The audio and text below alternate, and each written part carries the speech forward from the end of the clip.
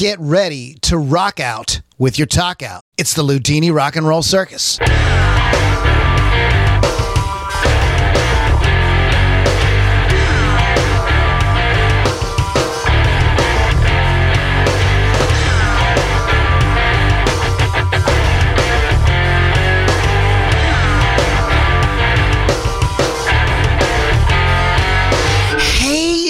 Guys, welcome back to the Ludini Rock and Roll Circus. I am your host for this next hour and a half, maybe, as long as it goes, as long as it needs to go. Time of madness and insanity, where we will take apart today we're going to take apart the life of Eric Clapton and make a complete mockery out of it, as we do with most subjects here. So I hope that you enjoy it, because that's what we're here to do, is to entertain you. We're here for you. We're here for you. We're here. And that's a lie. We like to hear ourselves talk. I believed it. I believed it for a split second. Just for a split second. Speaking of split seconds, Mr. Split Second himself, Mr. Pittsburgh, is in. That's what she said. Hey, everybody. What's happening? We have... we're going to have a good time today, but first, before I do everything, let me just jump in here real quick and say go to rockrageradio.com, download the free app. You can hear great music programming 24/7, a lot of awesome jocks on there. Not like jocks in high school, but no, they're jag-offs. A lot of awesome jag-offs on that app. It's a cool, awesome internet radio station. So check it out. Also, don't forget to look at music from the 412. Check that out too. Our good friend Bill Damiano, he pops in once in a while and hangs out with us. He does a great job. But rockrageradio.com, download the free app where you can hear the Ludini Rock and Roll Circus and a bunch of other great music programming like Hot Licks with Lily Six. I have been making some inroads into getting some of the other the folks from Rock Rage to join us. Oh, cool! For some podcast. That would be interesting. I like when we have guests. Right, and real professionals, not like, just jerk-offs like us. I really like when we have guests with breasts. See what I did there? I'm a poet. I should write lyrics. I know. Okay, guests with breasts. Yeah. Now it's time for. It should be a segment we have. Yeah. Now it's time for guests with breasts. I like it. See? I feel, I need to jigger this around so so you can see me. We can actually look at each other. It doesn't dawn on me till like 5 years later that like we're looking at a screen. We should be looking at each other. So we'll have to work that. There's a reason why like Eric McKenna's podcast is they sit across and they have the screen off to the side. Right. We're doing it the wrong way. I know. Well, the problem is I'm producing while I'm while we're doing it. Sure. Anyways, rockrageradio.com, good download free up. Man, I got a squirrel. Kind of like that time you were your own attorney. Remember that? That didn't turn out either.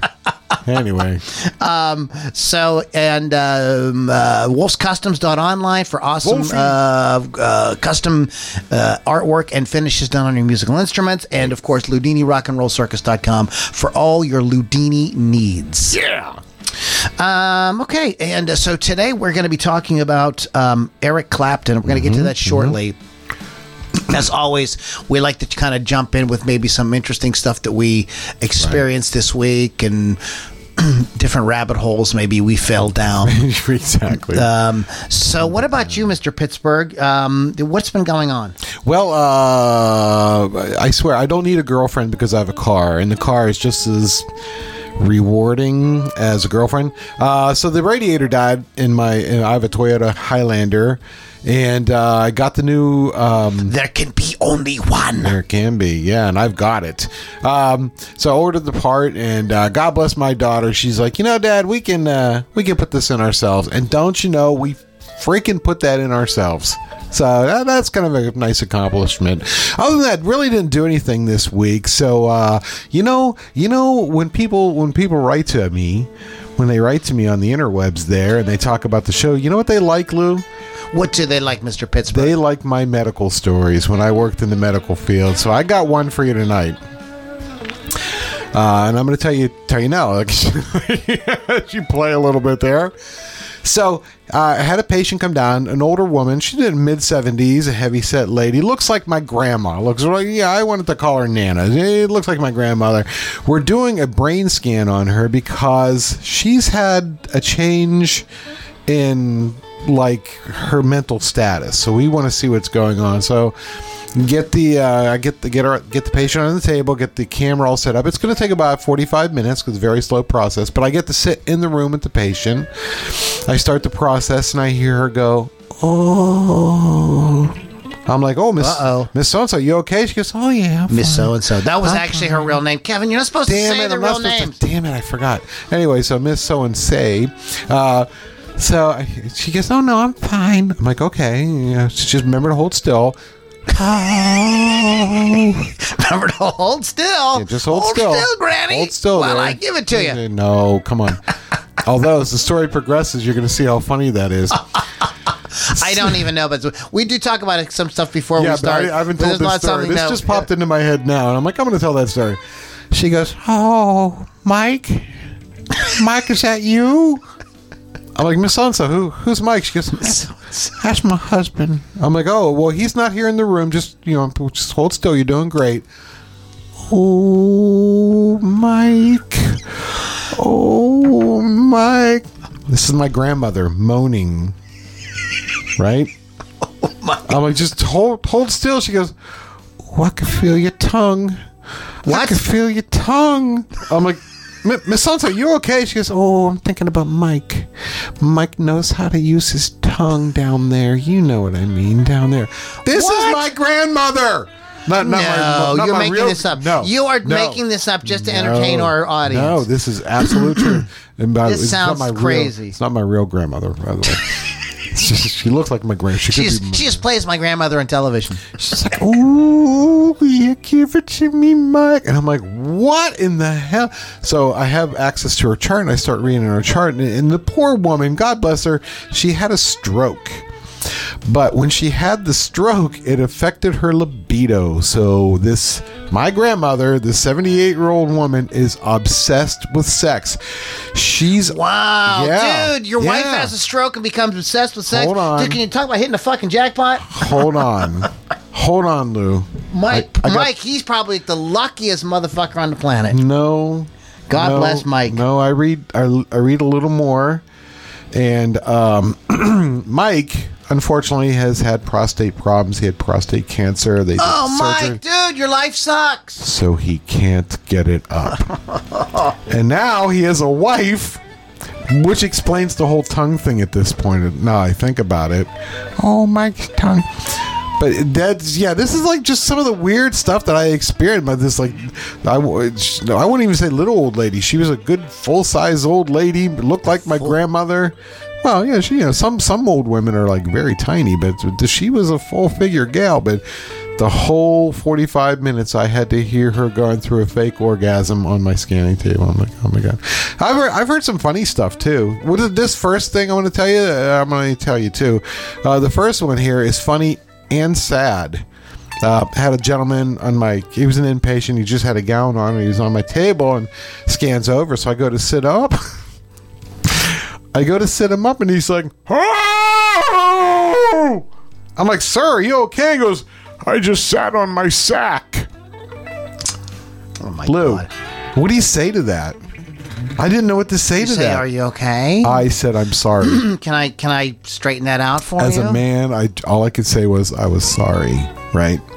So we get him. Okay, so that's now you know. In the future, when you're working at helping people, you want to make sure that their sack is not in the way. If you are that patient, make sure your sack's out of the way before you sit up. The other one was an older gentleman. The next day, there's a memo, for all the techs, make sure people's sacks are out of the way, guys. Before they sit up. We don't want them sitting on their sacks.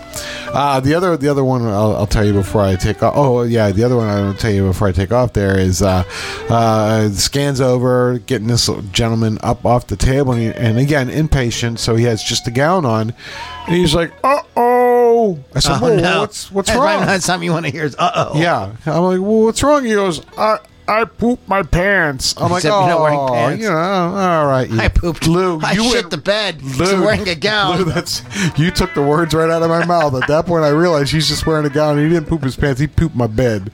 So I had to clean that up. But you know what I really feel bad about, Lou? God, here we go. Lou, let me tell you what I really feel bad. I feel really bad about Stevie Wonder. Stevie Wonder pays child support for children he never gets to see. Let's get right into it. Lou and Lou. Thank you, Bones. Long time no here. Tell us about your week, Lou. I could tell you about how the fact that Yes. I am dealing with GERD and I'm having issues sometimes sleeping at night because everything comes up, you know. Right. And so I've been like, my body's so weird. Like the doctor will say, well, when does it do? Does it do when you eat this? And I'm like, well, sometimes. Yeah. So do when you drink that? Well, sometimes, but not all. It's like so weird. So I'm like doing all the things and, taking all the precautions and like studying up on it, making sure that, trying to get this thing reined in. Because yes, I have a big bottle of pills that I could take. However, those pills kill all the acid in your stomach. No. And when I was on those, I gained weight. Yeah. It was, I bloated all the time. Turns out like if you're trying to like eat a healthy diet, well, you're not getting anything. Yeah. Because your body Because can't your body's digest. not processing it. Yeah, exactly. So that's not good either. So oh my God. I've been really kind of working on this, and so that's not what this is about. So fine. So last night, I like, it's been a few days. I'm starting to feel like really good, and so I'm totally relaxed in the evening, like just so mellow. I'm like, and there's not a hint of any issues. Sure. Like I'm gonna sleep, and so I lay down, and my cat crawls up on my chest. We fall asleep, and I always have the TV on with. I usually start with ghost stories, and then usually I'll sometime in the middle of the night I'll switch over to like ocean waves or something like that. Soothing, I have to have something. I do the same thing. I'm just not. Yeah. So I'm sleeping, and all of a sudden I'm wide awake. There's nothing wrong with me. Every light in the fucking house is on, and the TV's off. You have a very talented cat. No. Here's what goes on. Here's what's going on. The lights that I have in my living room are those remote control LEDs, Yes. And apparently, if they're set to on, because you shouldn't be turning the switch off with those, because you'll break. They break them. Not meant for. They're supposed to use remote control. So they were all off with remote control. But apparently, there was some storms last night, and we had a power thing. Yep. And when the power came back on, it turned off every light on in the fucking house. Wow. And I'm like, wide awake. I'm wide awake, and there's a thing on the TV, no internet connection. So I'm running around, I'm turning off all the fucking lights. By that point, I'm like wide awake. Yeah. And it was 4:00 in the fucking morning, and I'm like, okay, so comfortable, and I was sleeping so good. I was like, motherfucker. Yep. So I did get back to sleep for a little while, but it's just stupid shit. Yep, lovely. Welcome to old age. Yes. Have you seen the Snow White production stills? This is all over. YouTube is a Twitter with YouTube is a Twitter. I see what you did. Because Twitter ain't Twitter no more. Now Twitter's X. Whatever. Who cares? Whatever. I'm not on Twitter. It doesn't matter. Even if I was, who cares what you call it? Yeah. I don't really. I don't care. Whatever. Any case, squirrel. So Snow White production stills. Yes. And people thought everybody was like, no, these have to be fake. Yeah. Just do a quick search on it. You'll see what I'm talking about. Yeah. Everybody's like, this has to be fake. No, it turned out it was real. Bob Iger is very upset. He's there. There's pressure on him to resign after the Indiana Jones giant failure. Yeah, right. And so now this is happening, and there's another thing that they're pretty sure is that they spent $1 gazillion on, and it's pretty sure it's going to tank. Yeah, there's something I can't remember what, Eternals or something. Oh, but I think it's another Marvel thing. Oh Lord, that does not boding well. But anyways, so here's what happens. You just look at them. These aren't. First of all, oh my God. Okay, this is like such a. These are 21st century first world problems. Right. This is proof that the pandemic taught nobody nothing, and that like 9/11 taught nobody nothing. The Great Depression didn't teach anybody anything. Nothing. The Cold War didn't teach anything. No, we're still squabbling over fucking bullshit. Stupid. Yeah. But so here's what it is. I guess when this movie was being talked about, Peter Dinklage took great umbrage. I like Peter Dinklage, sure. At the use of, I'm making air quotes here, dwarves. Watch your mouth. The D word. Fuck you, Peter Dinklage. Like, come on, dude. Like, it's not. They're not making fun out of. I don't know what the politically correct nomenclature is for it, for whatever condition it is that you were born with, whatever differently sized. I don't know. Sure. That's not what they're talking about. They're talking about like a kind of fairy tale creature from like going way back, thousands of years in human mythology. Right. Okay. They're not talking about you. Right. Okay. Oh my God. So he got involved. So now, I'm just gonna say it. Dwarves aren't allowed to play dwarves. Okay. So now what you've done is just kind of what you've done with the trans athlete thing. Is like now you've taken parts that were available to people who were differently sized. Sure. And you've eliminated those parts. They can't get those parts now because it's politically incorrect for them to play themselves. In a way. Little people, yeah. Oh my gosh. Yeah. So that's great. This is what happens when you do this. Like, this is why the woke thing is completely falling apart. Look, man, I'm not against trans people or any people. I don't care, whatever you want to do. But this whole like thing that you're doing with it is just, get over yourselves.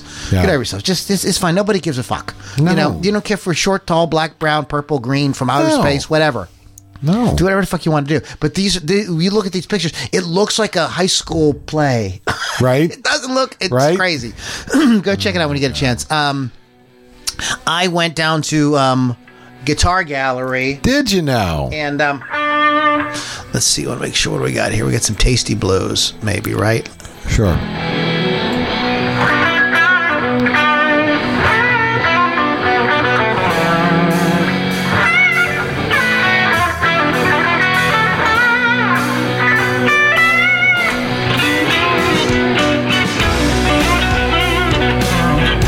I picked up a couple of pedals. Did you know?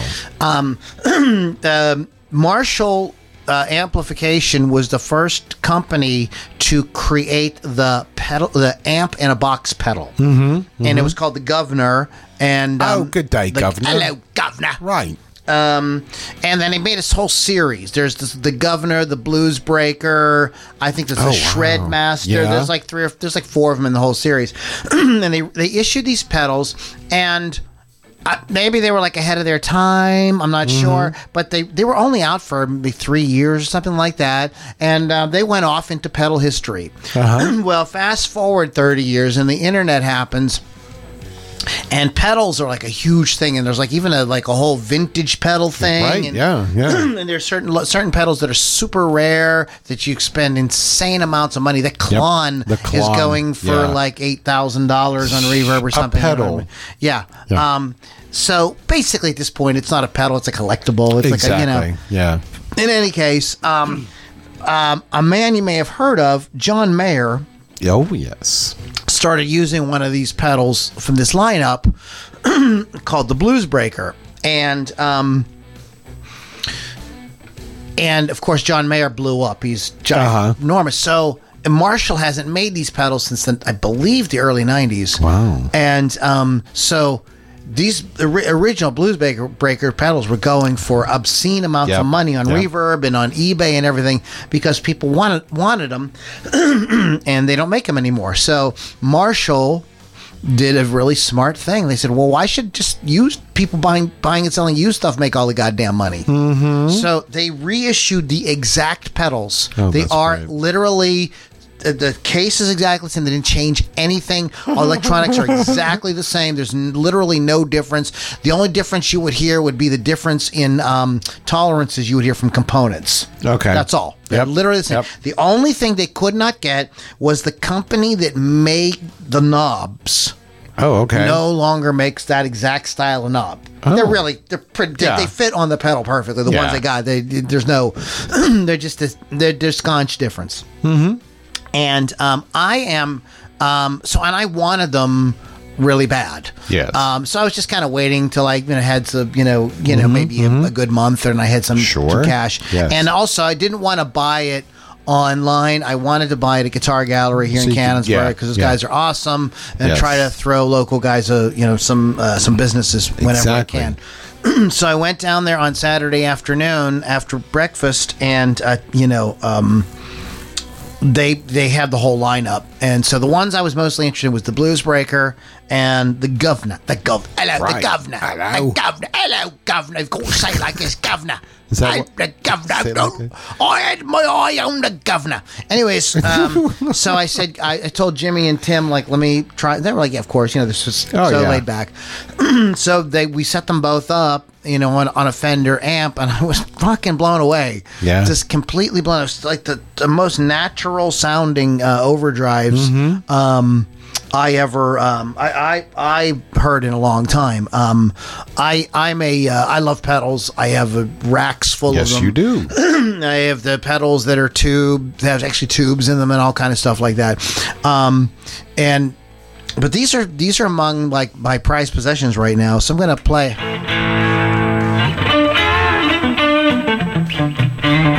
That is the just gonna turn the background music.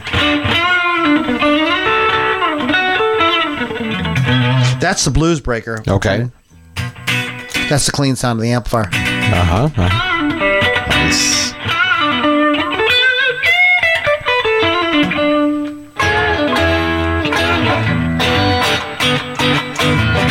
How about we do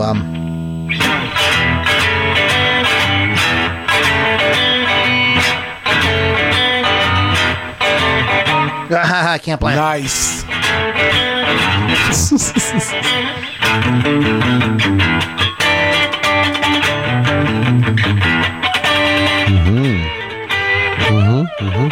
So it lives up to its name, Blues Breaker. That's perfect. Beautiful. It doesn't get real distorted. Now, of course, with a humbucker, there's a humbucker and a bridge on this guitar. Okay.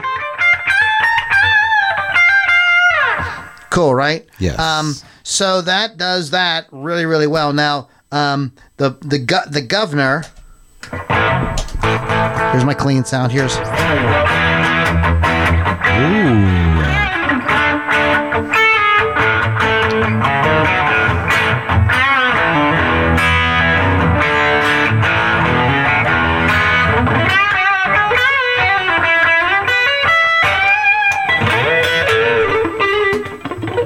Well.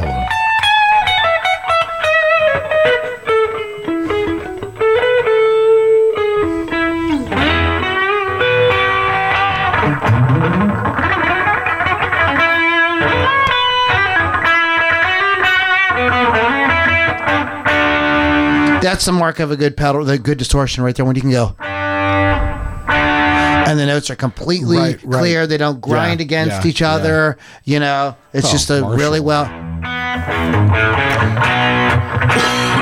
So, this is a little thicker and fatter. Yeah. But what you can do is this. Ooh. You can put them on together. Both, yes.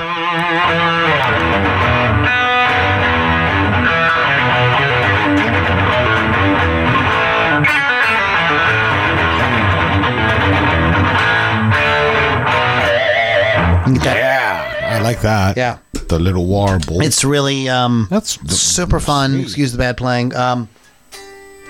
They sound good. Marshall, you did a good job. So just really excited to have these pedals in my life. So when I hear about cases like this where they reissue pedals, I wonder how that affects the original pedals asking price. Well, went down. Of course. Oh, hell yeah. Yeah, they're like, they were like $700-800. Now they're like $300 and $400. Yeah. Yeah. You know what I mean? They I'd be absolutely. that guy that bought it, and the very next day, Marshall's like, "Hey, guess what?"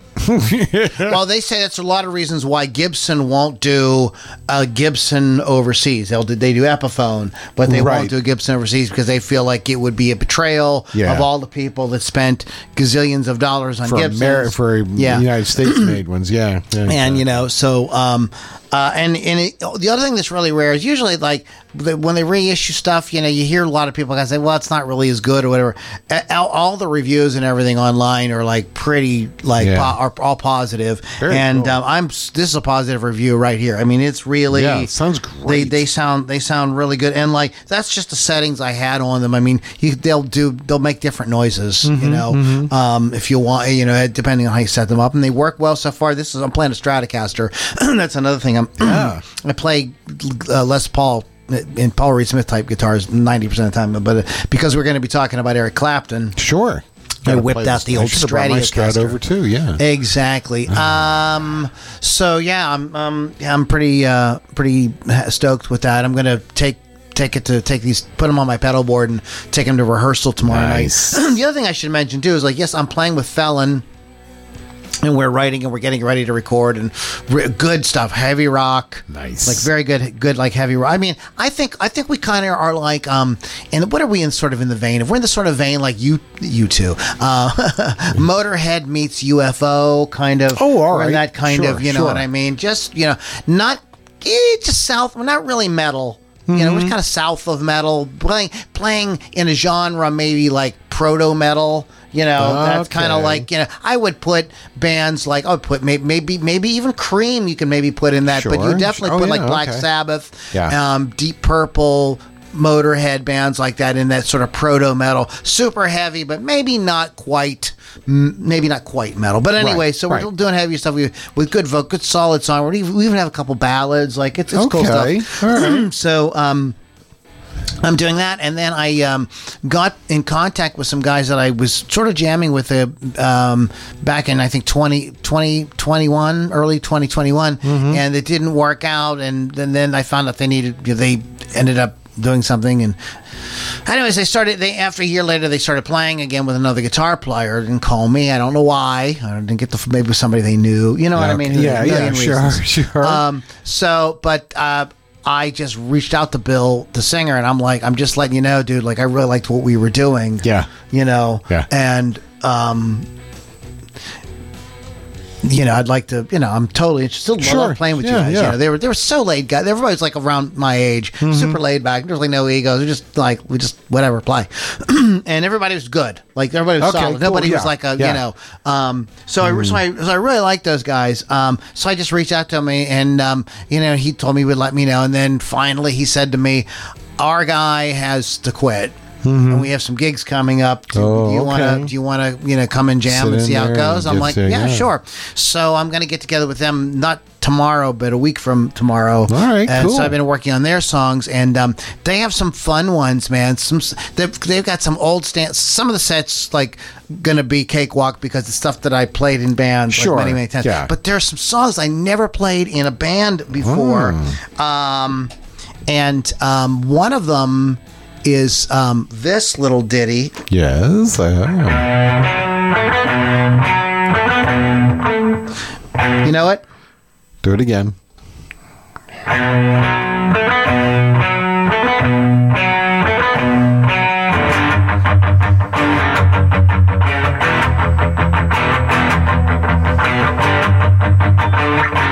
Oh my God, what it...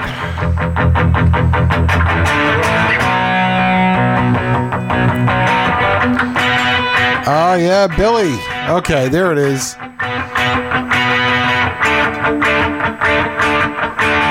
Yes, Billie Eilish. Yes. Rebel Yell. Yeah. The thing is that I found out today, so like, then there's no, if you can't figure out, and I did this, I'm doing this with almost all the songs just to see if I could pick up on maybe chords I was voicing wrong or whatever. You know, so I do look up the lessons that people teach me how to play. Okay. And there's a dude, man, that he redoes this song, and it's great. It's a great video for guitar players because it's just his guitar. Okay, he fucking nails the solo. He gets the ray gun out and does the whole thing. All right, it's really well filmed, and the tab runs along underneath it the whole time. Wow, fucking awesome! I was like, great. thank you, dude. I love your channel. Wow. But what he's doing now, I think they probably double tracked it. Okay. But what this guy is doing, he's going. Wow. At the same time. Wow. I'm really going to have to work that out. Yeah. Because the tendency is to get the pick to. Yeah, you don't want to do that. It's got. Why you go? You know, yeah. So it'll be a challenge, but now I think they probably in the studio double tracked it. Probably. I don't know. I'll go back and watch Steve Stevens do it. See what. But he is a monster. Steve Stevens is a fucking monster. Yeah. And the guitar work on this song is so neat. It is really unlike. I'm getting the gist there. But some of the little things that he does, Steve, you go like, wow, Steve Stevens has earned the reputation of being such a great fucking guitar player. Like when you see all the little things like this, he does unexpected things that accent the music exactly right that you wouldn't normally think of like a rock guitar player doing, but he's still rock and it still really rocks. It's not like, you know, but that lick, let's see if I can do it.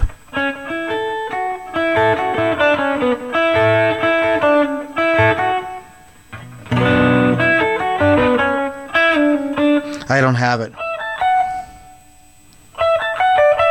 That's it. That is so cool. Yep. That's in the breakdown. Yep. That's a fucking great. But like all these little things, and then like he does that once, and then he connects that with these little things that are just they're there, and they accent things exactly right. I know. But you know it's you know, and that was a big pop hit too. But it's got a killer guitar. The guitar solo on it is banging too. Yes. And also you see when you get to see sometimes, dude, like as a guitar player. Growing up, I would do this. Maybe you do this too. You would kind of complicate things in your mind about this or that because that's got to be really. And then you look and you watch somebody play it or somebody teaches you. And you go like, that's it. Oh, okay, that's easy to do. Yeah, okay. I can make that happen. Yeah. It's so this. I'm getting a lot of those moments with these songs. We're doing some fun ones. Like, remember this? Yeah. Hey, Jealousy. Like, I mean, I played at a bunch of bands. You know, we're doing Summer of '69. Yeah, there you go. You know, we're playing some fun. We're playing that song, but you remember the song by Candlebox, Far Behind? Yes. Yeah.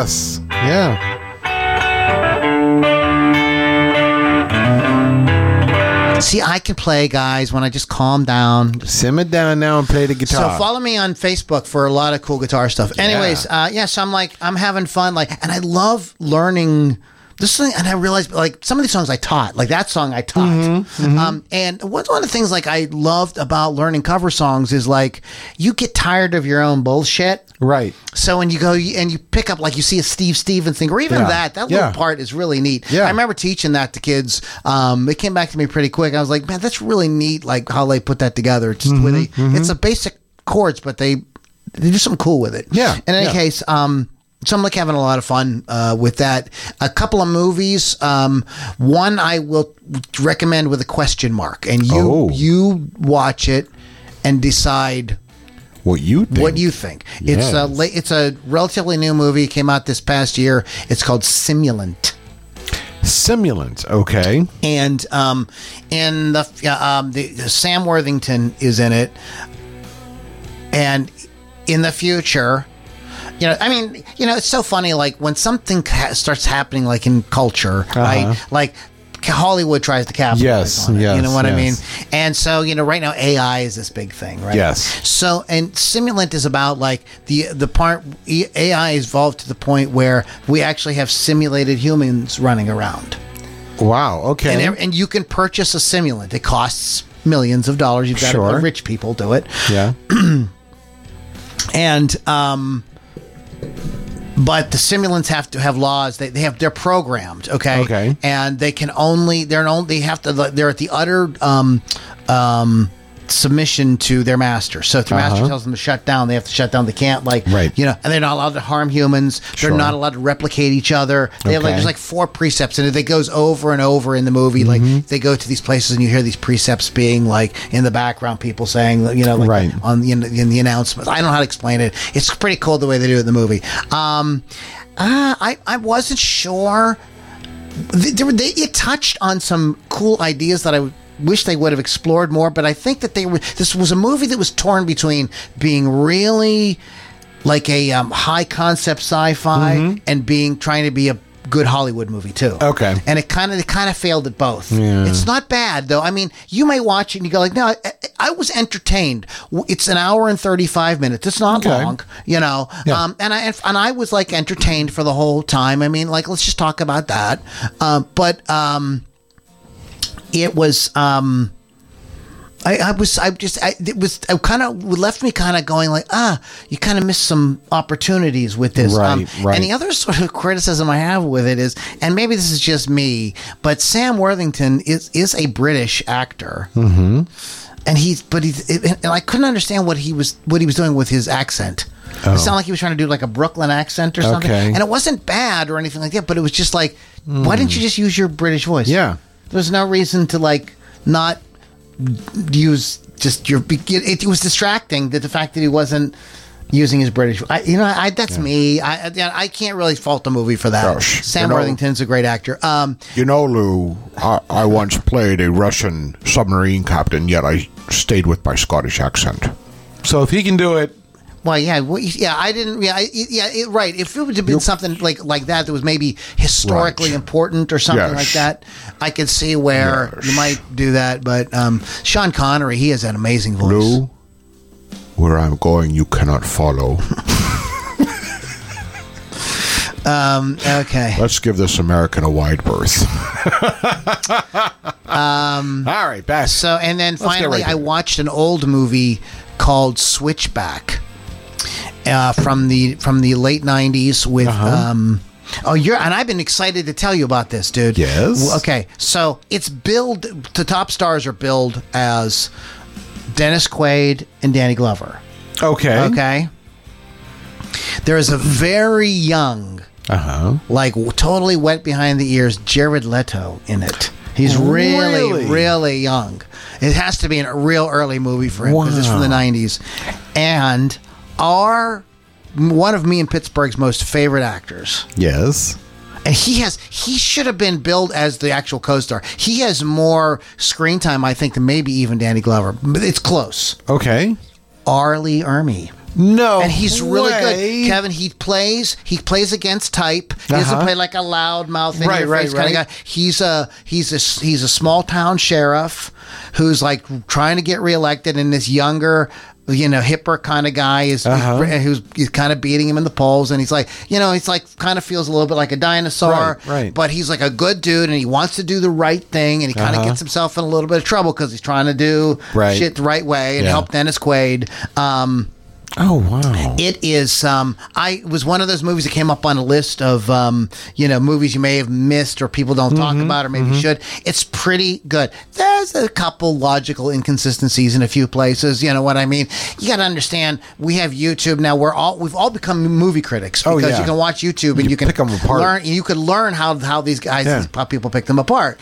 But in the 90s, you would have just enjoyed the movie. But it's totally solid. Totally fucking solid. I recommend if you're looking for you're going like, man, I don't know what to watch, and Hollywood's on strike or whatever.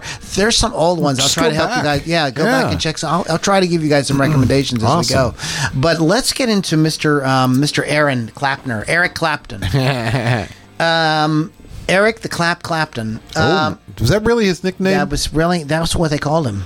Wow. Yeah, then somebody said that's not going to work, so I'll call you Slow Hand. Unfortunate So nickname, but okay. I'm glad they went with Slow Hand. All right. now, I know that I have talked about this on the podcast. Mm-hmm. My Eric Clapton issue. Okay. Sure. It's funny. Tell But us how you feel. I remember, and I still empathize with my younger self over this. I'm Yes. not,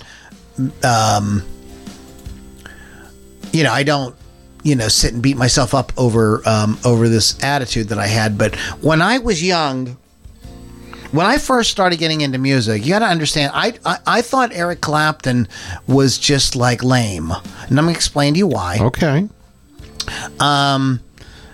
Because he had songs on the radio like Rock and Roll Heart, Tulsa Time, like these really light 70s fair kind of, songs with like a little bit of, a couple little guitar licks here and there that were just like okay to me, to me, the guy that I was into, the problem was I heard Eddie Van Halen before I heard Eric Clapton.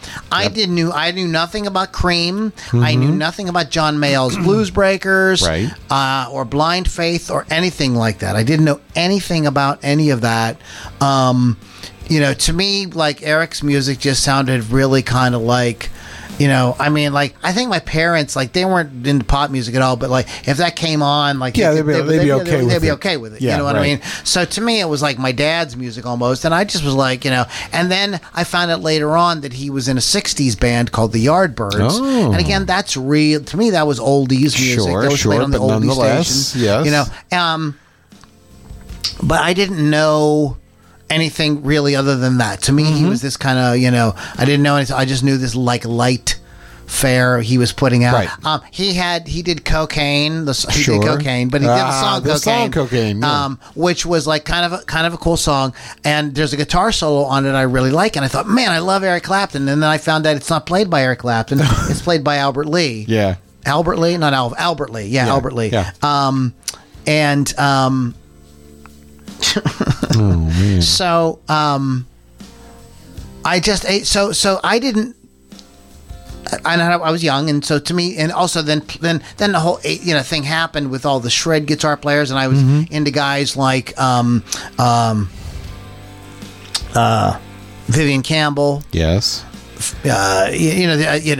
Randy Rhoads, and guys like that. Like I said, so it wasn't until a lot later on that Eric Clapton returned to rock music in the mid to late 80s. And then I stood up and took notice. I'm like, so he can rock out. Yes. And then I started a journey into going back a bit. And even then, I still was like, he's okay. Like, to me, I have to say that Jeff Beck's music excited me more. Jimmy Page's music excited me more. Jimi Hendrix's music excited me a lot more.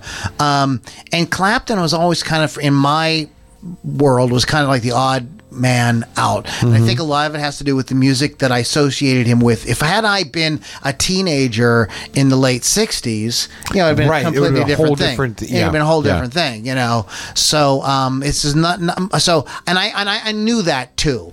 Like I always knew that. But I started thinking about Eric Clapton and kind of revisiting his music in the past few months, and started to realize what an amazing career this guy had. He has explored so many genres. He has addiction issues, and this is very common with people with addiction issues to kind of like want to be like looking for the new thing. And that's art. And art. This is why so many artists have addiction issues. They don't want to repeat themselves. They don't want to just, you know what I mean? And so I mean, he's been all over the place. So I have what I call the 10 faces of Eric Clapton. Okay.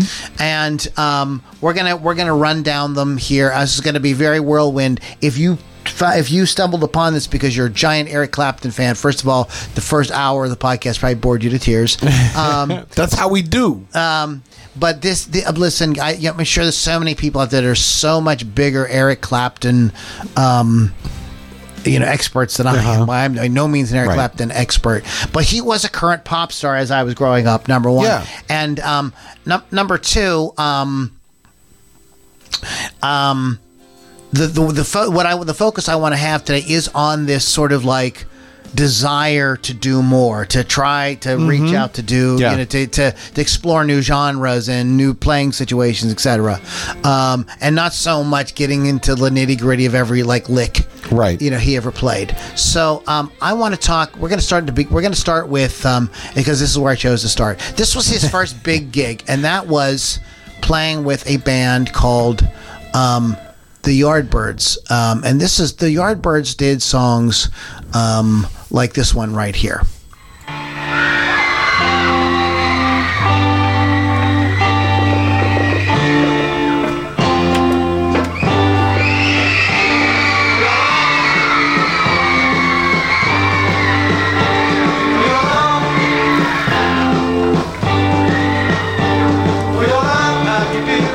Okay. For Your Love, this was the breakout single. Eric plays guitar on this song. The day the song came out, though, he quit the band. He quit the band the day the song came. The day the song came out, and he quit the band. Oh, Eric. Bye, Eric Clapton, bye. He just was like, at that time, he was, and we go through this as young musicians a lot of times, like, you get some skills, people are responding to what you're doing, and you start to feel like, man, like, I got to be an artist. I need to express myself, and like, and I went through this as a young musician as well, where there were gigs that, like, I kind of is Jeff Beck plays on this as well, where like I wasn't having none of this bullshit. I wanted to play music that I felt like was meant for. This stuff was crap, and that was kind of Eric's feelings at the time. In October 63, Clapton joined the Yardbirds, and they were considered. It's funny if you're listening to this now in the background. It's considered they consider themselves a rhythm and blues band, but there's nothing really rhythm and blues to my ears. Not R&B, but they were considered R&B. But they're the synthesizing influences of Chicago blues. The music of Buddy Guy, Freddie King, and B.B. King. Clapton forged a distinctive style. So, and so he became he was becoming a talked about guitarist in the British music scene.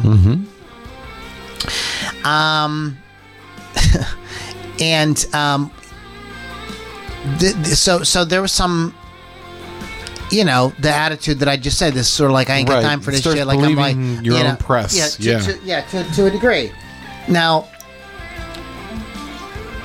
it's one thing when you're like just a punk like I was and believe my own press. But it's another thing when you're Eric fucking Clapton and you believe your own press, because Eric Clapton brings the goods. And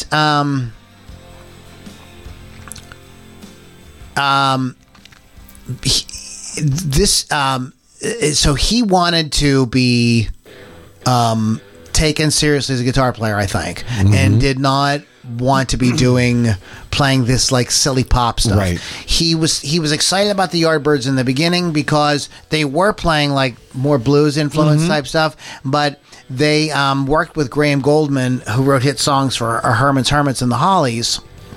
By the way, Graham is was a member of 10cc, by the way. Oh, okay, yeah. But okay. This was like not. He was not. Clapton was devoted to the blues and stuff like that. And this was just not his scene. So that is his brief history as a what I call pop band lead guitarist. Nice. Okay, so this is how he breaks in. He breaks in as a lead guitarist for a pop band. Just like you think about Andy Summers, lead guitarist for the Police. Right. Lead guitarist for a pop band. It could be same thing. Okay. Yes. Now we move on to and the next face of Eric Clapton. And this is when he becomes known, and really, this is an exciting thing. Yes. He becomes a blues sideman, playing with John Mayall. So he quits the Yardbirds in March of 65 and joins the Blues Breakers in 1965 in April. Okay. He doesn't stay real long, but he does put out a seminal album with them. Mm-hmm. And everybody calls it the Beano album because Eric Clapton is reading a Beano comic book on the cover.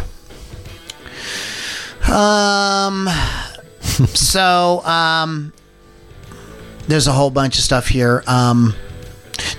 So he works with the Blues Brothers. He gained a reputation as the best blues guitarist in the club circuit. The album wasn't actually released, though. John Mayall called it the Blues Brothers, the Blues Breakers, John Mayall Blues Breakers with Eric Clapton. But it was not released until he left. Oh wow! The band. So he gained this kind of reputation of like kind of jumping in, flying in, doing my thing, and then flying back out. Bye. Kind of like Michael McDonald in the 80s. Just fly in and my God. So I think that we should play you a snippet of this thing. This is a song called "Steppin' Out," and this is really great. This is really good. This is some amazing guitar playing. All right. And guitar tone. So.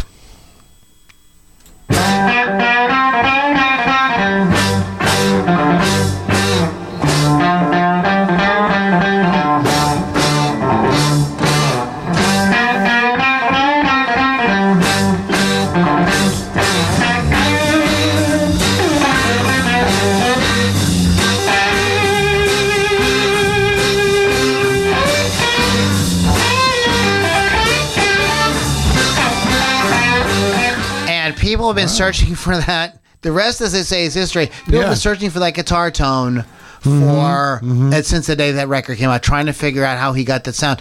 What's really interesting is when the song starts, you hear him playing, and then when the band kicks in, he turns the volume up on the guitar, and you can hear it gets juiced. The tone gets a lot juicier. Yep. This has blown people's mind. There's been so much written about his his sound on this record. He had swapped out his Fender Telecaster and Vox AC30 for a 1960 Gibson Les Paul Standard and a Marshall amplifier. It was his Marshall combo amplifier that later on became known as the Blues Breaker amplifier. And don't know, I'm just going to go by what I heard on 5 Watt World. About this.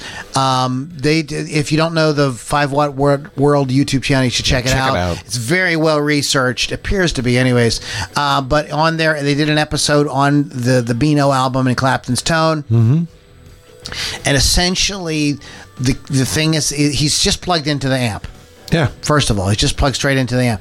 Everything on the amp is dimed, though. It's all the way up. And he controls the tone just solely with the guitar, rolling the volumes on the guitar. From what I've heard, the tone is the middle position on the Les Paul, which gives you both pickups, with the bridge pickup volume all the way up, and then the neck pickup blended to taste. Oh, okay. Yeah. Okay, just so it's not quite that quacky bridge pickup sound. Yeah. It's got a little bit of the neck mixed in with it. A little smoothness. Yeah, smooth. Another guy that was famous for that and ironically played with John Mayall right after this was Peter Green. Yes. So he was famous for doing the same thing.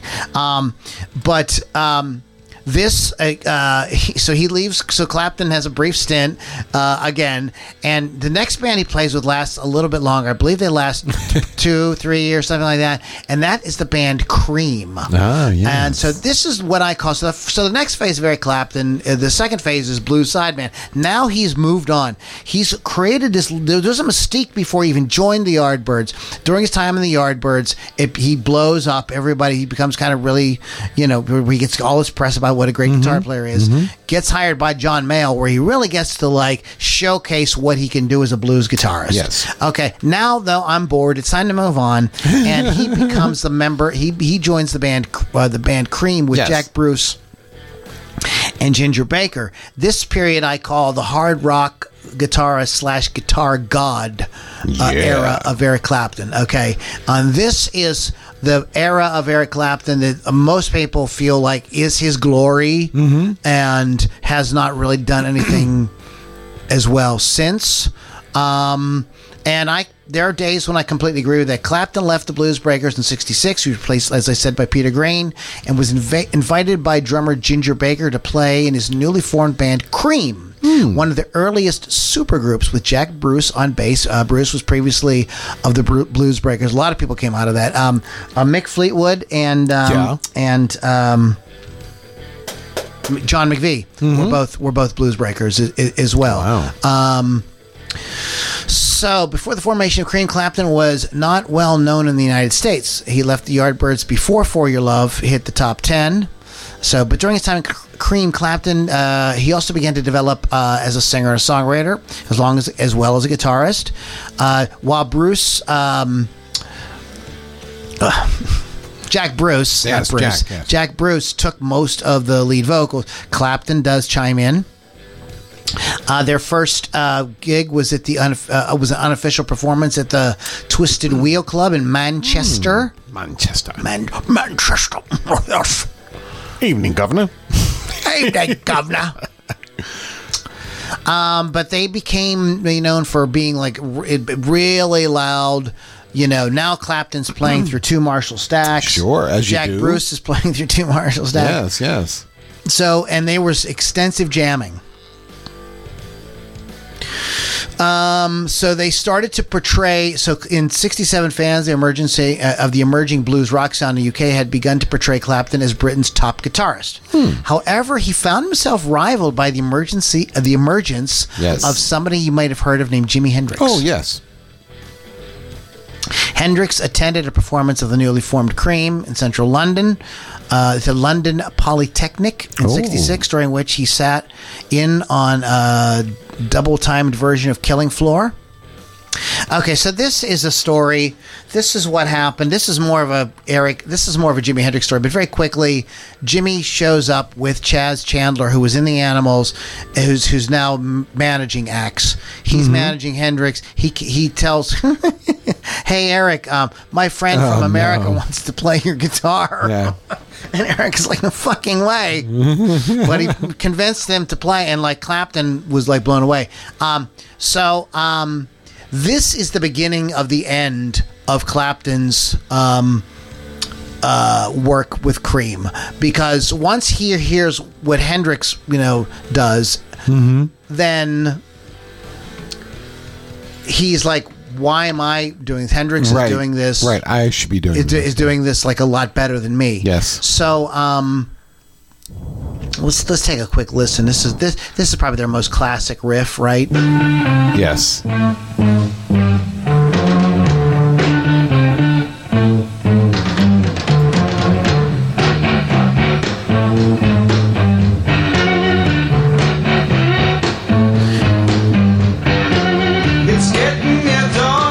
In fact, Hendrix would cover this song, by the way.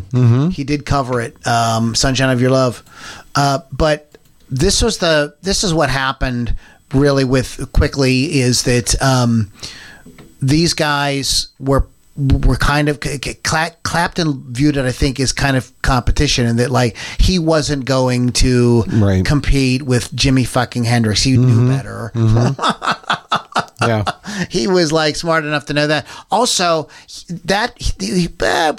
Cream went from 67 to 69, so 2 years now as opposed to it's getting being longer. 1 year, getting a little bit longer. Yeah. And they had burned that. He felt like they had burned it out. This was the 1960s. People talk about how stuff is changing so quickly today, but music was rapidly evolving during this period in the 1960s. Thanks mainly to the Beatles.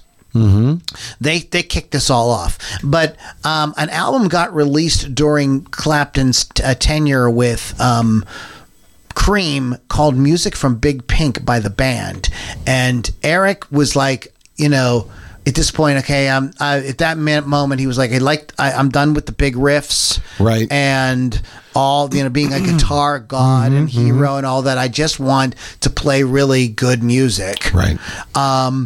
So he leaves Cream and has a brief stint.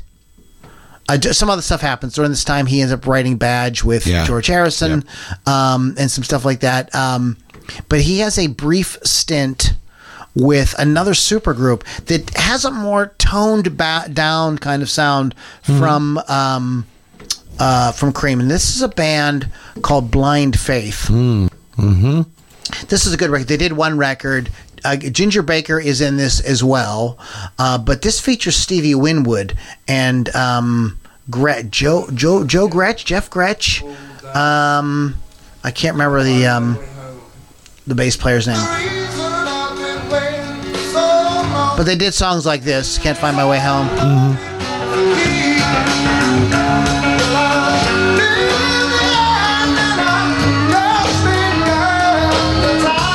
This is live, by the way.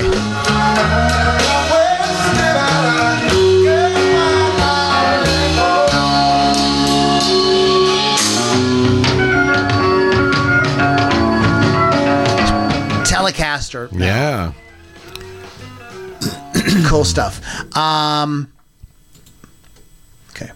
So he is now, music from Big Pink comes out. He gets kind of like, inspired. And he gets inspired. That's a good way of putting it, Mr. Pittsburgh. Thank you. He gets inspired and goes and enters a brief period that I call his low key sideman. Oh, interesting. And this is his Delaney and Bonnie. Delaney and Bonnie are really important for Eric Clapton because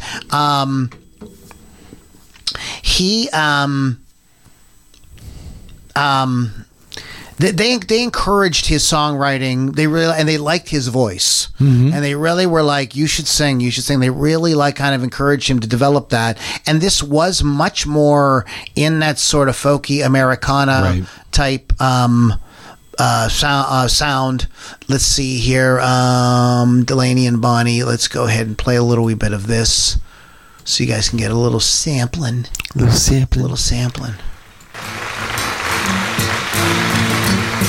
Oh, Elijah. We got Eric playing acoustic here. This becomes more important later on in his career. Okay.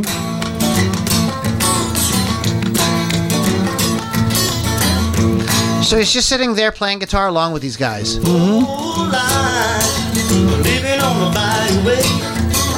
Oh, big old 14 kids when the daddy got caught stealing chickens from a neighbor one day. Work on my...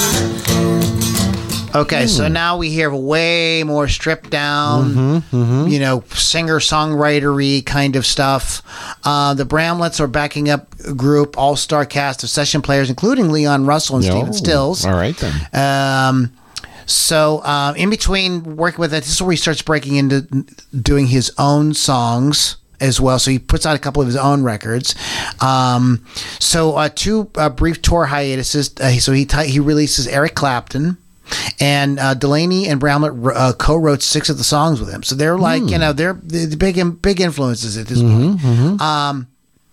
And they have a hit with After Midnight. Not the first time. This is an interesting song for Eric Clapton. Because he comes back with this later on in his career. Let's just take a quick listen to the original way that it was done from his self-titled release. Okay. By the way, this is a J.J. Cale song. J.J. Cale is another person that figures heavily in Clapton's career. After midnight, we don't let it all hang down. After midnight. Nothing like Cream. No. And while it's rootsy, it really isn't the blues either. Exactly, yeah. It really isn't that either. So he's progressing once again. But incidentally, J.J. Cale also wrote the song "Cocaine" that Eric Clapton had. Okay, all right. J.J. Cale's one of those guys that, like, you may not know J.J. Cale, but you find out his name is on a lot of songs you probably like. Yeah. This leads him into what I call becomes a band leader, and this is what happens when he puts this thing together called Derek and the Dominoes.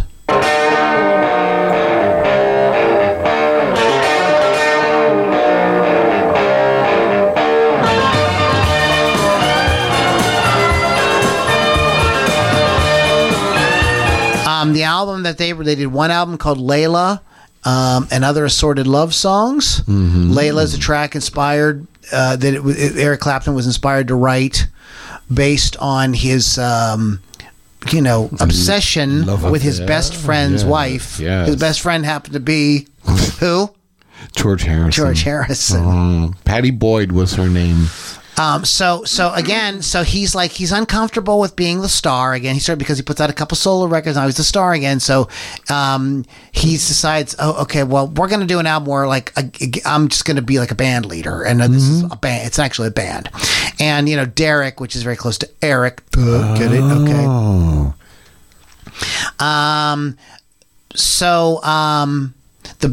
Composed of Delaney and Bonnie's former rhythm section, Bobby Whitlock on the keyboards, Carl Rattle on the bass, and drummer Jim Gordon. Clapton's playing guitar. That was intention to show that he need not fill a starring role, function well as a member of an ensemble. During this period, Clapton was increasingly influenced by the band and their '68 album Music from Big Pink. The band was originally called Eric Clapton and Friends. The eventual name was a fluke that occurred when the band's provincial name of Dell and the Dynamos was misread as Derek and the Dominoes. Eric's biography states that Tony Ashton of Ashton, Gardner, and Dyke told Clapton to call the band Dell and the Dominoes, since Dell was his nickname for Eric, and Dell and Eric were combined to come up with Derek and the Dominoes. You get it? Okay. Yes. Clapton's close friendship with George Harrison brought him into contact with Patty Boyd, Harrison's wife. Yes. And so that's where the song Layla comes in. This is an album that we have to mention as well, that this features another very iconic guitar player on this album. Dwayne Allman is on this album as well. And when you listen to the outro solo to Layla, you hear Eric and Dwayne exchanging licks, playing off of each other very, very well. And Eric really wanted Dwayne to join up, you got to be in my band. And he just it was family. Him and his brother had a band. They just weren't gonna go. He's like, Eric Clapton's a big star, but my brother, I can't leave my brother. Yeah, exactly. So that absolutely did not work out. No, as a thing. But they did make this amazing record. They put out this. They put out this great record that's completely. It's iconic. So the next thing I call is, now we're moving into his '70s pop star era. Yes, and he was a pop artist at this time. He took Delaney and Bonnie's advice and worked on his singing and songwriting. And his singing, that was the one thing I always did love about Eric Clapton. Now, let me say, when I said what I was saying about Eric Clapton, it's not that I didn't like his music, it's that I just didn't jibe with him as some great guitar hero. Yeah, right, right. Because it's all kind of poppy stuff that you're hearing on the radio. So I'm listening to things like Bell Bottom Blues. Right. Okay, cool song, but sure. I'm listening to, let's see, what After Midnight, Blues Power, Let It Rain, great songs. Yeah. I Shot the Sheriff. I remember Shot that. the Sheriff might have been my first exposure to Eric Clapton. That might have been the first might have one been mine, that too. I heard. It was 1974. Yeah. Willie and the Hand Jive. He did a version of who didn't do Knockin' on Heaven's Door, Yeah. right? Lay Down Sally. Sure, I remember that one. This song I will never ever play. I don't care if I'm paid $1 million. Wonderful Tonight. Yeah, I had to play I'm that not in so a many big fan. bands. Nope. And then there's some, these decades aren't, hard, immediately changed in 1980. But I consider Tulsa Time to be kind of part of that. I Can't Stand It, Rock and Roll Hard. I kind of consider they're still doing that basic, same kind of sound. Then we move to, this is where, here we can click one of these. Let's give. I'm talking and I'm giving people a quick taste. I promise I'll give you a quick taste of something. Nice here. little taste. Want a little taste of? How about this? There's I Shot the Sheriff. Yes. This is a Bob Marley song. By the Yeah, way. exactly. Yeah. I shot the sheriff, but I didn't shoot the detective. Don't get me wrong. It's funky. It's Yeah. cool. It's Bob fucking Marley. It's awesome. But in my mind, I'm going like, okay, this is cool. But I don't hear like, Guitar God. Exactly. That, it just doesn't that's say what that to confused me. me. I think I'm in the same boat Yeah, as I was you. just like, okay, he's great, but I'm not really hearing what you're talking about. But then, and then what happened? And then, Uh-huh. and then, No more and then. he puts out an album. Yes. Oh, he puts out this series of records. Nothing Like the Sun, August, and The Journeyman. Okay. And these records start coming out in about 1985. And there was a video to... No, I don't want this one. I want to do this Like- one bad. No, I want to... No. Oh, come on. Get the right one there. I'm going Wong Come on, Way. Derek. Wong Way. Oh, my lordy. Wong Way. Oh, my lordy. This came out. Yeah.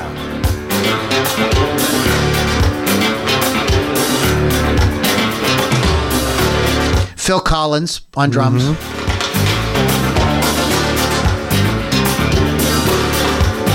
How many times must I tell you? Yeah. How many bridges I got to cross? How many times must... Right here. No. That's fucking sweet. That Listen is. to that lick again. Let's hear that.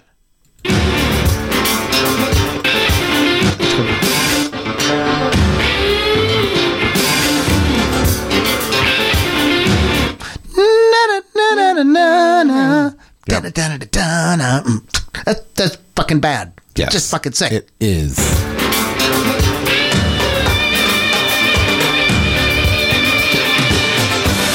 Strangling that note. Oh, yeah.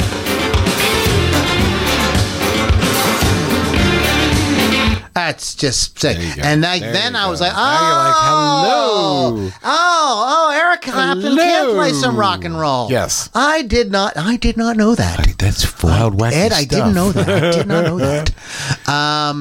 And of course, and then the song that came out on this record, The Journeyman. This is such a great riff. It starts out with this kind of ethereal keyboard thing in the beginning. This is, I believe, Phil Collins and Nathan Easter in the video. Okay. He grows his hair long for these records and everything.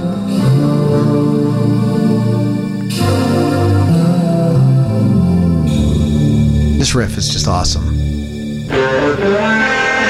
Yeah.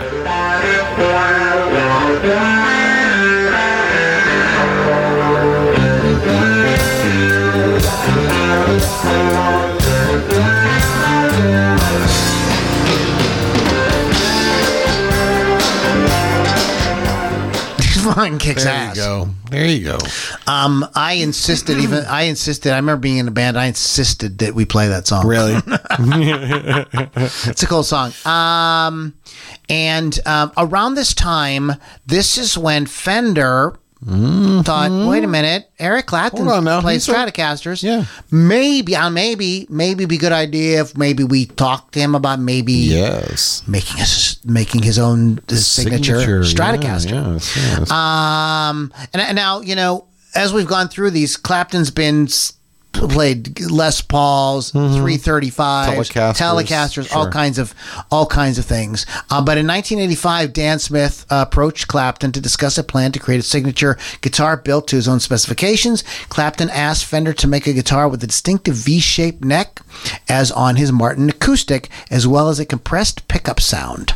Based on Clapton's brief, Fender made two early prototypes, one with a neck based on the measurements taken from Blackie, and one with slightly V-shaped neck, which Clapton ultimately deemed preferable. And this was also something Fender, without getting too technical, this was the introduction of the MDX mid-boost circuit, which ended up on a lot of guitars, and I believe was also on the first Jeff Beck Stratocaster as well, and this was the introduction of Fender's gold lace sensor pickups, which would provide a really good approximation of a straight up single coil Stratocaster tone without the hum. Oh, okay. Oh, the hum. nice. Yes, yes. They have a distinctive sound, and in retrospect, when you play them along vintage guitars, they don't really cop that sound exactly, but they're still totally fine, and there's a lot of guys that use them, and it sounds great. Real quick, I'm going to say, only thing I'm going to say about this guitar is I was like kind of excited. It came into the music store where I was teaching guitar lessons, and so Timmy and not Timmy. Kevin. I'm right Now here. Kevin and Mike were like, why don't you check this out? I think this is totally you. You should, So I picked it up and I put my hands on it and I was like, ooh, I cannot play this guitar. Huh? It's that V-shaped neck. It hurts my hand. Yeah. The V pokes right into the joint right there on the thumb. Yeah. And it's like agony. Oh, wow. I can't play it. Wow. I absolutely. Now, if you watch Clapton, how he plays, he usually plays with the thumb over the neck. And a lot of guys that play Fender guitars, because they have that more radius fretboard, will play with the thumb over the neck. Will play with the thumb over the neck. In fact, that is one of the things that Leo designed the Telecaster and the Fender necks. Actually, he built that in there because players would play with the thumb playing the low strings. Huh. Facilitates that much easier. And Clapton plays. That's more of his general hand position is like that. So it makes sense for a player like Clapton, not a player like Ludini. But interesting. So he goes through this period, and it's killer, right? He does this awesome thing, and then he has a tragedy in his life. In 1991, his son, Lori Del Santo, died after falling from the 53rd story from a New York City apartment building. Just as like. I mean, that's horrifying. That happened. Absolutely horrifying thing. And so Eric goes into kind of seclusion for a while. Sure. But ends up writing one of the biggest hits of his career, and this ushers in another face of Eric Clapton. Now, we think we're at face number. Okay, we're moving up. We're coming to face number 8, so we're nearing the closing stretch here. And this is the acoustic balladeer stage, where he does these kind of things. And I could probably put another thing in here. What I won't do is he revisits his 70s success by becoming a 90s pop star with songs like Tears in Heaven, right? If I Could Change the World. He has he's a pop artist all over again. So he has this like amazing career. Starts in the 60s in a pop band, goes through all these changes, big pop star in the 70s, 80s reinvents himself again, 90s MTV comes out, he has these big rock hits, and then Unplugged. MTV starts their Unplugged thing. Okay? And I believe that the acoustic version from Unplugged might have been the bigger hit for Tears in Heaven. Yeah, I think you're right. Beautiful guitar work.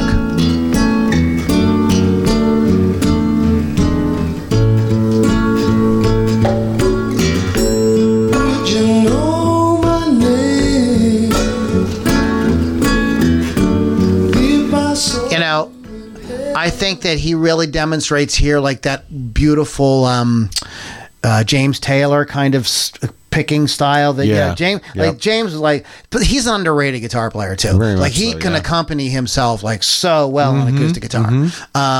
So and then this thing goes right, Kevin. This thing fucking exploded. You I couldn't remember. get away from it. Yeah. They did, in my opinion, one of the worst things ever is the acoustic version of Layla, but that's my opinion. A lot of people love that. A lot of people didn't even know that there was an electric rock version of it. They just assumed they wrote for that. Yeah, exactly.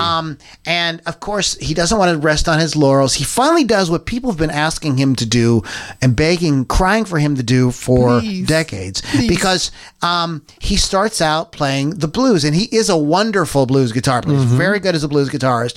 And he would always, on every record, there was always a blues thing or two. Right. You know what I mean? Sure. You know, but people were like, Eric, do a fucking blues record. Do a goddamn blues record. Yeah. Why don't you do a blues record? So finally, he releases an album called From the Cradle, which is all blues. And everybody's like, yeah, finally.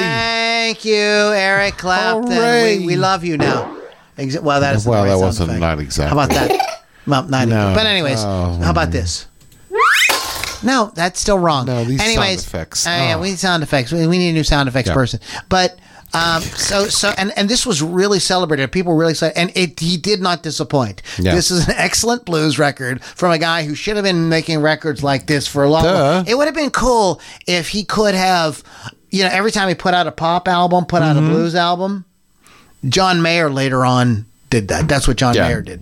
But let's just take a quick listen to, at the time too, also a collection came out called Eric Clapton Blues, where they took the blues songs from his albums and they put them on one album too. Yeah. But Tore Down was all over the radio.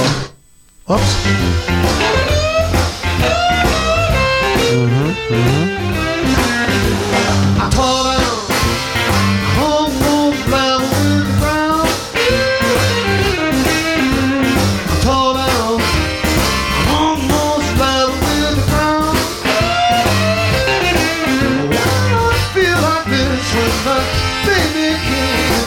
Okay, I think it's great. I think the whole album is great. I love the production too. It has a raw kind of production. Yeah, it doesn't sound like doesn't have like a pop production. Right. You know what I mean? Though right. The it's drum, like you're there and it has a kind of in the room jamming kind of sound.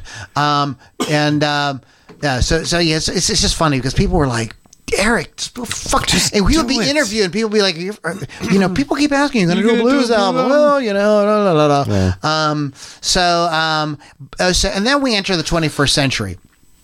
And this is an interesting time in an artist's career.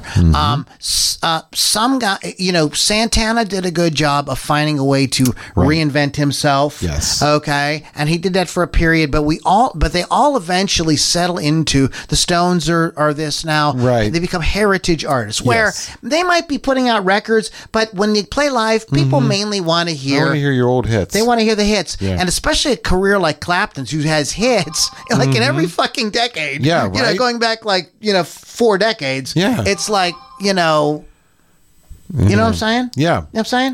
Know what I'm saying? I didn't silence my phone. I apologize. I thought you was doing that with your mouth. I got a purty mouth. You sure do. It makes funny noises. So, and he is putting out records. He does a tribute to Robert Johnson that is wonderful. Again, but, that's a record WYEP is going to play. Exactly, yeah. That isn't going to be, and at this point, too, the scene has changed. MTV is no longer MTV. VH1 starts to become more of like about documentaries and things. It all starts to change if the internet starts to happen. So, Eric, does a lot of things by helping other artists, by getting involved in charities, guitar auctions. But I think his biggest contribution to the 21st century is the Crossroads Guitar Festival. Oh, yes. And they put out a DVD every year, DVD. And is a series of music festivals, benefit concerts founded by Eric Clapton. Festivals benefit the Crossroads Center, founded by Clapton, a drug treatment center. The concerts showcase a variety of guitarists selected by Eric Clapton personally. So, technically it starts in 99, but it's, it goes through. But you have artists like David Sanborn, Sheryl Crow, Bob Dylan, Mary J. Blige. Okay. Moving forward, though, you get Johnny A., Joe Bonamassa, Yes. Doyle Bromwell II, Larry Carlton, Robert Cray, Bo Diddley, Vince Gill, Buddy Guy, B.B. King. So it becomes the like a list who's goes who on of like yeah. the greatest guitarists ever. Yeah. Joe Walsh, Hubert Sumlin, Carlos Santana. And it's really fun. Usually the last day of the festival, there's some big jam where all the heavyweights get on stage and Eric jams with them, and they play something, usually, some great blues classic. It is still going on. The 2023 festival features Joe Bonamassa and Doyle Brown, John McLaughlin. I learned that is the correct way. McLaughlin. Yeah. That's how you should pronounce ask me. it. I could have told you that. Not McLaughlin. I used to call him John McLaughlin. I can Robert see it. Randolph, who we saw. Yes, love that guy. Yeah, exactly. The brothers Landreth, Roger and McGuinn? Sonny Landreth. Roger Nice. McGuinn. Buddy Guy is still performing. God bless. course Eric he is. Gale, Samantha Fish. Oh, nice. So like some newer, like Samantha Fish is a more recent guitar kind of legend coming up. Where's John Mayer? You see John Mayer on there? Because he's played a bunch of them. Yeah. He's John Mayer Trio. John Mayer Trio. There Second, they are. Yeah, I mean, like he's usually always there. Yeah. So these are this is like and it's so cool, and it goes to it also makes him come across as like a cool dude. Yeah. Right. Yeah. Because like it isn't just about me, Eric Clapton. I'm Eric man. fucking Clapton. Everybody. I love all these people. I'm a music fan too. Exactly. So those are my 10 faces of Eric Clapton, and I just kind of hope I came across the way he just kind of like zigs and zags through his career, and he decides I'm going to do this, I'm going to do that, I'm going to do something a bit different. I'm not going to be pigeonholed, even if it would be to my benefit, right? Because probably if he'd have been doing blues albums and everything. Yeah, it probably still would have been huge to his benefit, Sure. but he wanted to do different things. He likes a lot of music. What's hilarious is the guy that didn't want to be in a pop band, right? In the 70s, becomes a giant pop star, right? You know what I mean? And has big mega hits. You gotta, crazy. I'm sure the guys in the Yardbirds were like, "What? Yeah, did you hear Eric's new thing? What the fuck?" The hell, Eric?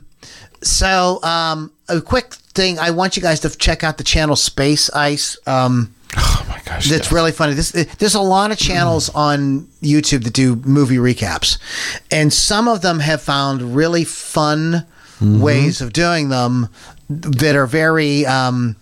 What would you call it? It's very self-aware, right? The way he does uses kind of self-aware kind of humor.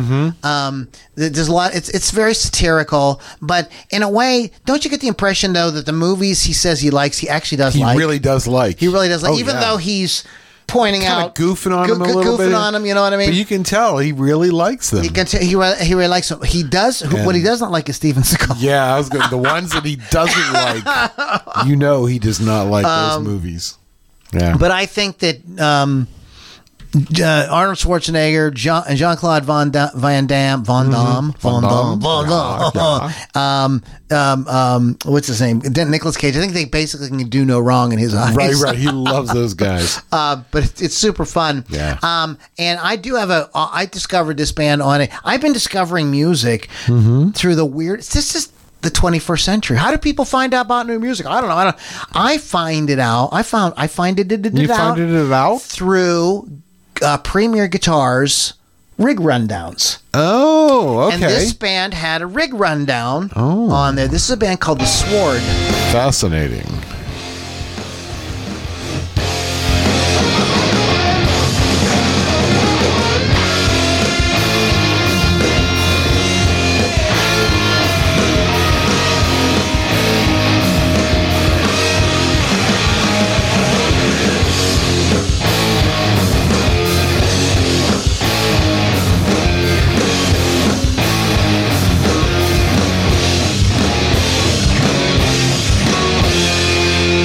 Okay, sorry guys, I caught you at the end of one of your songs.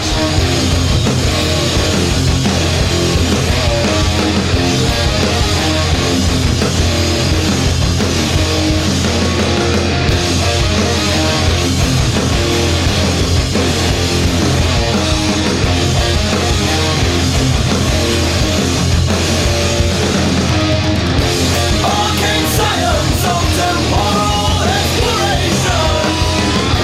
Knows that no one of his kind. Immortality through artificial transformation. To all the soul will die.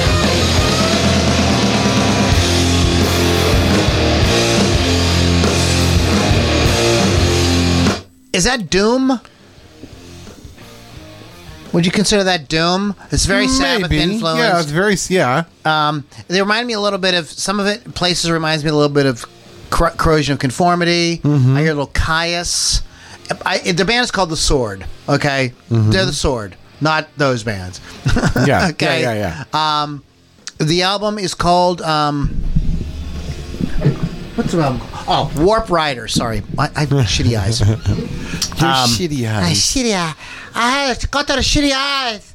Did he say the album's name is Shitty Eyes? Exactly. No. Warp Riders. Yes. Awesome cover art too. Yeah, very got like a cool. whole science fiction. Yep. Like those old science fiction novels that you would go look at. Mm-hmm. Those fascinating covers. I can't remember that artist's name. Keith was here. He would know the guy's Oh, name. yeah. The guy that kind of like the same guy that did like the Molly Hatchet covers and that kind of thing. It kind of has that kind of like the thing. stuff you'd see on Starlog magazine. Yeah. You know, It's really cool.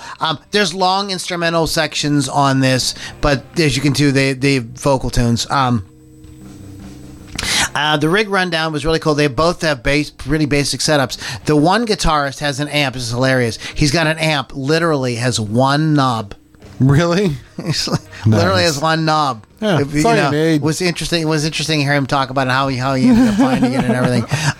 But yeah, they're called The Sword. I've linked to their latest album is, as I said, Warp Riders. This came out a few months ago. Came out that's this year. cool. So check it out. Great band. I think. Yeah. We try to bring you some new stuff whenever we can. And we'll do more of that next week. I have some other bands I want to talk to you guys about. So I am going to just say that probably the Beatles probably did something today, and we'll just kind of leave it at that. Leave it at that. We just went a little bit longer.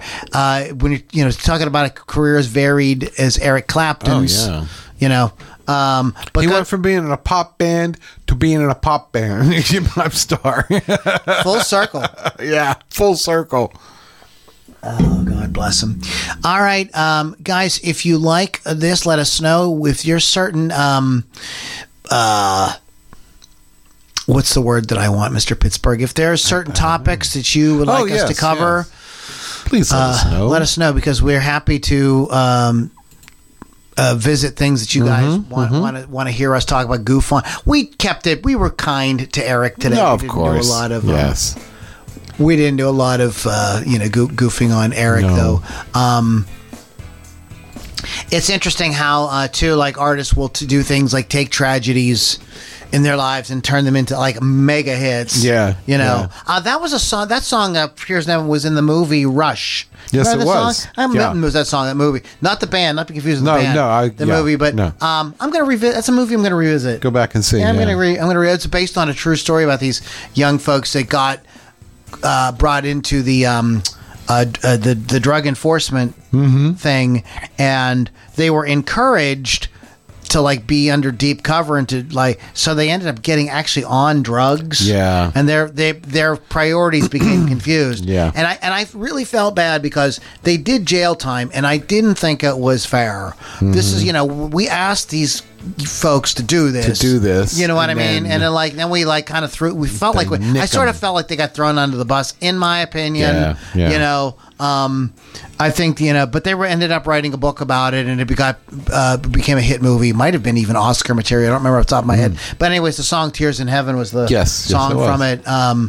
Very, very interesting career that Mr. Clapton Yes. had. LudiniRockandRollCircus.com. Go check that out for all your new Ludini needs. And we know we know that you have Ludini needs. Oh, yeah, we've seen it. Also, we're having some fun in my inner circle group, posting some music and throwing some ideas around. And so check that out. You can find out more about that at LudiniRockandRollCircus.com. It's a private Facebook group you can get a hold of through there. RockRageRadio.com. Download. What kind of app is that again, Mr. Pittsburgh? It is absolutely 100% free. It's free. Nice. It's the free app, so you can check that out. Download that app and listen to great music programming 24/7. Programs like the Ludini Rock and Roll Circus right here. and a bunch of That's other ones. right. Exactly. And wolfscustoms.online. Wolfie. So if you got the Eric Clapton signature, but you just don't like the look, Right? get a hold of Wolf's Customs, Yeah. and they will do a crazy psychedelic Nice. whatever you want on it. Whatever you Yes. want. They'll do whatever you want. They'll make you happy. Yeah, they will. All right, guys. Mr. Pittsburgh, any parting shots, parting thoughts before we get out of here today? No, this is a lot of fun. It's a lot, and I have to agree with you because you and I grew up the same era. So when I first found out about Eric Clapton, it's just like Guitar God. They call him Guitar God, really? And it wasn't until later till I started listening to his older stuff, and then when he started getting back into the blues and doing the Crossroads and stuff like that, and you actually get to see him play, you're like, oh, okay, I get it now. But yeah, and it's so funny that you said that because I used to feel real guilty about you know, like, oh, Eric Clapton, yeah, have you heard Eddie Van Halen? Have you heard Satriani? Have you heard these people? You know, Eric Clapton had a speaking of that, and Yes. here's another thing. There was a article in Musician Magazine where Clapton criticized Eddie Van Halen. So that put me off to Eric Clapton for a long time. Yo, fuck you. Okay, so one of the and here's another thing. Eric Clapton has the nickname Slowhand. Yes, he does. So who do I want to listen to? Do I want to listen to Eddie Van Halen and Randy Rhoads, or do I want to listen to somebody who calls himself Slowhand? So real quick, I wanted to mention this earlier and I forgot. So this is how he got that nickname. He's been called Slowhand for years. He has an album called Slowhand. Rather than handing his guitar to a roadie to restring it during song breaks, Clapton would do it himself. This often meant long pauses between songs, prompting audience members to break out into a slow hand clap. In other words, people are going like this. Right, exactly. Yeah. That combined with the pun on his surname led the roadie to dub him Slowhand. I was wondering how he got that. That's funny. Gomelski. Somebody named Gomel. I don't know who Gomelski is. If we probably looked up the whole article, we could have told you, but I just wanted to give you guys a funny little thing there. funny little tidbit. Yeah, Slowhand. So you got to understand, being a teenager, rocking out to guitarists like, the guys in Night Ranger and all these really hot guitars. Like Eric really got his, especially when all you know is his 70s stuff. He sounds like kind of lame. Yeah. You know what I mean? And then he has the nerve. That album, I'm gonna have to go back. That's an album I'm gonna go back and listen to. The one with that Eddie Van Halen and Brian May did together. Oh yeah, Starfleet Academy. That's not what it's called. That's not what it's called, but it is Star something. Yeah. But they do a song they dedicated to Eric Clapton, and he was interviewed, and Eric was like, "I don't like it," and he said, "Well, why don't you like it?" And he said, "Well, they can't play." And that really put a lot of people off of him for a long time. Yeah. Eddie Van Halen and Brian May can't play. Even Bones Magoo has to say that's bullshit. Like that's just that's wrong. Downright wrong. Yes, you wrong, Eric Clapton. You wrong. But he's an old man now. And I imagine that I don't know. Did he ever ask Eddie to come and play at the Guitar Fest? Probably not. Probably not. Yeah, it would have been. It would have been epic. He's too damn if he did. fast. My name's Slow Hand. You can't handle fast hand. It's Slow Hand concert. So, anyways, all right, guys. Fun topic. Hope you guys enjoyed it. Next week we'll be back with something really cool. Anyways, hope you guys enjoyed it. We'll catch you all on the next Ludini Rock and Roll Circus. See ya.